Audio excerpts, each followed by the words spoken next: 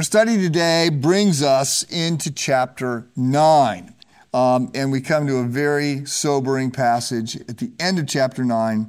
It is appointed a man once to die, and after that to face judgment. So I have jumped in Hebrews chapter 9 down to verse 27.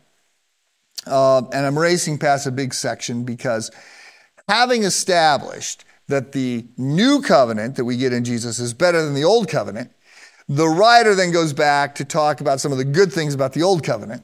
And then he goes back to say, but the new covenant is better. So it's sort of the same argument. And I'm jumping ahead. And I'm going to chapter 9, verse 27.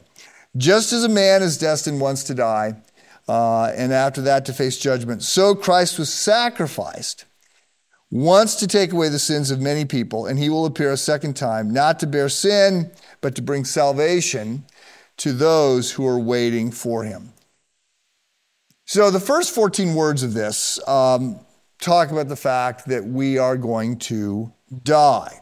And let me note that while the topic of death is often ignored, pushed aside, people go out of their way to not have to think about it, to do everything they can to try and hold it at bay.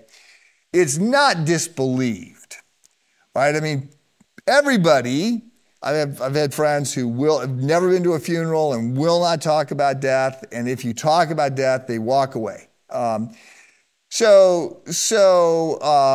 But that's not because they disbelieve it, right? It's because they believe it. So everybody sort of believes in death. That said, not everybody believes in judgment. And yet the Bible is very clear that we are held accountable for what we do. Now, I'm simplifying this perhaps more than I should, but our eternal destiny depends upon the work of Jesus, right? We are saved, we are born again, we are justified through the work of Jesus and Jesus alone. We don't add to that. Our good works can't even begin to add to that. They're filthy rags. So we were adopted into the family of God on the basis of God's love for us, and we do nothing except receive and accept.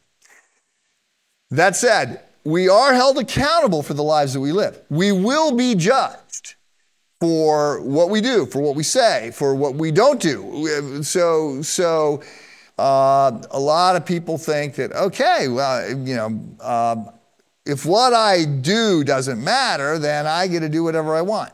Paul will address that very claim.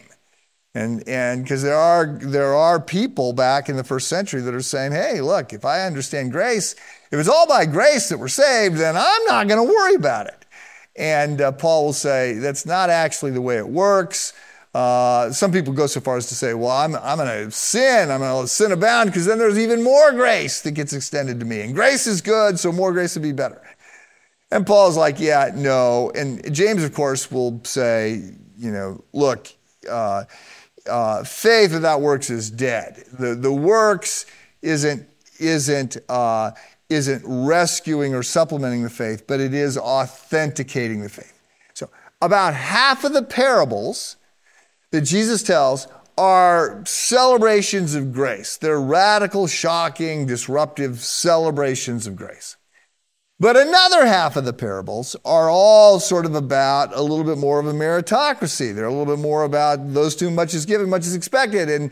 And Jesus tells us, right, don't store up treasures on earth where moth and rust destroy and thieves break in and steal. Store up your treasures in heaven where they will be, right? And you will be held accountable. Nobody gives up anything for me, but then they're not going to get it back 100-fold. And so this is a disruptive passage for Christians to hear. I am accountable for what I do with what's been given. And the more that's been given to me, the more accountable I am, the more that is expected of me.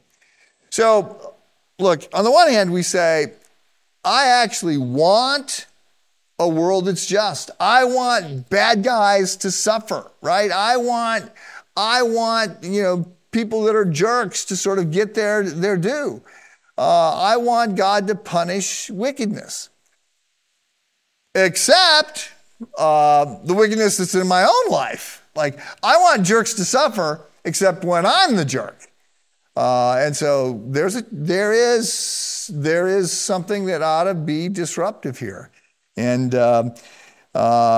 look, ultimately, I think being disrupted and a little unsettled by this is the right thing, and there are promises, right? He who began a good work in you is going to complete it until the day of Christ Jesus. And so we look to Jesus, we race to Jesus, but understand, right?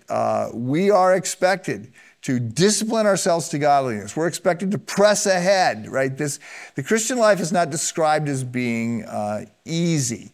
The grace of God is freely flowing and we can rest in it, but we are all expected to love and serve and give and sacrifice on behalf of others and on behalf of the kingdom of God. So there's some tension there. Live with the tension. Serve. Have a good day.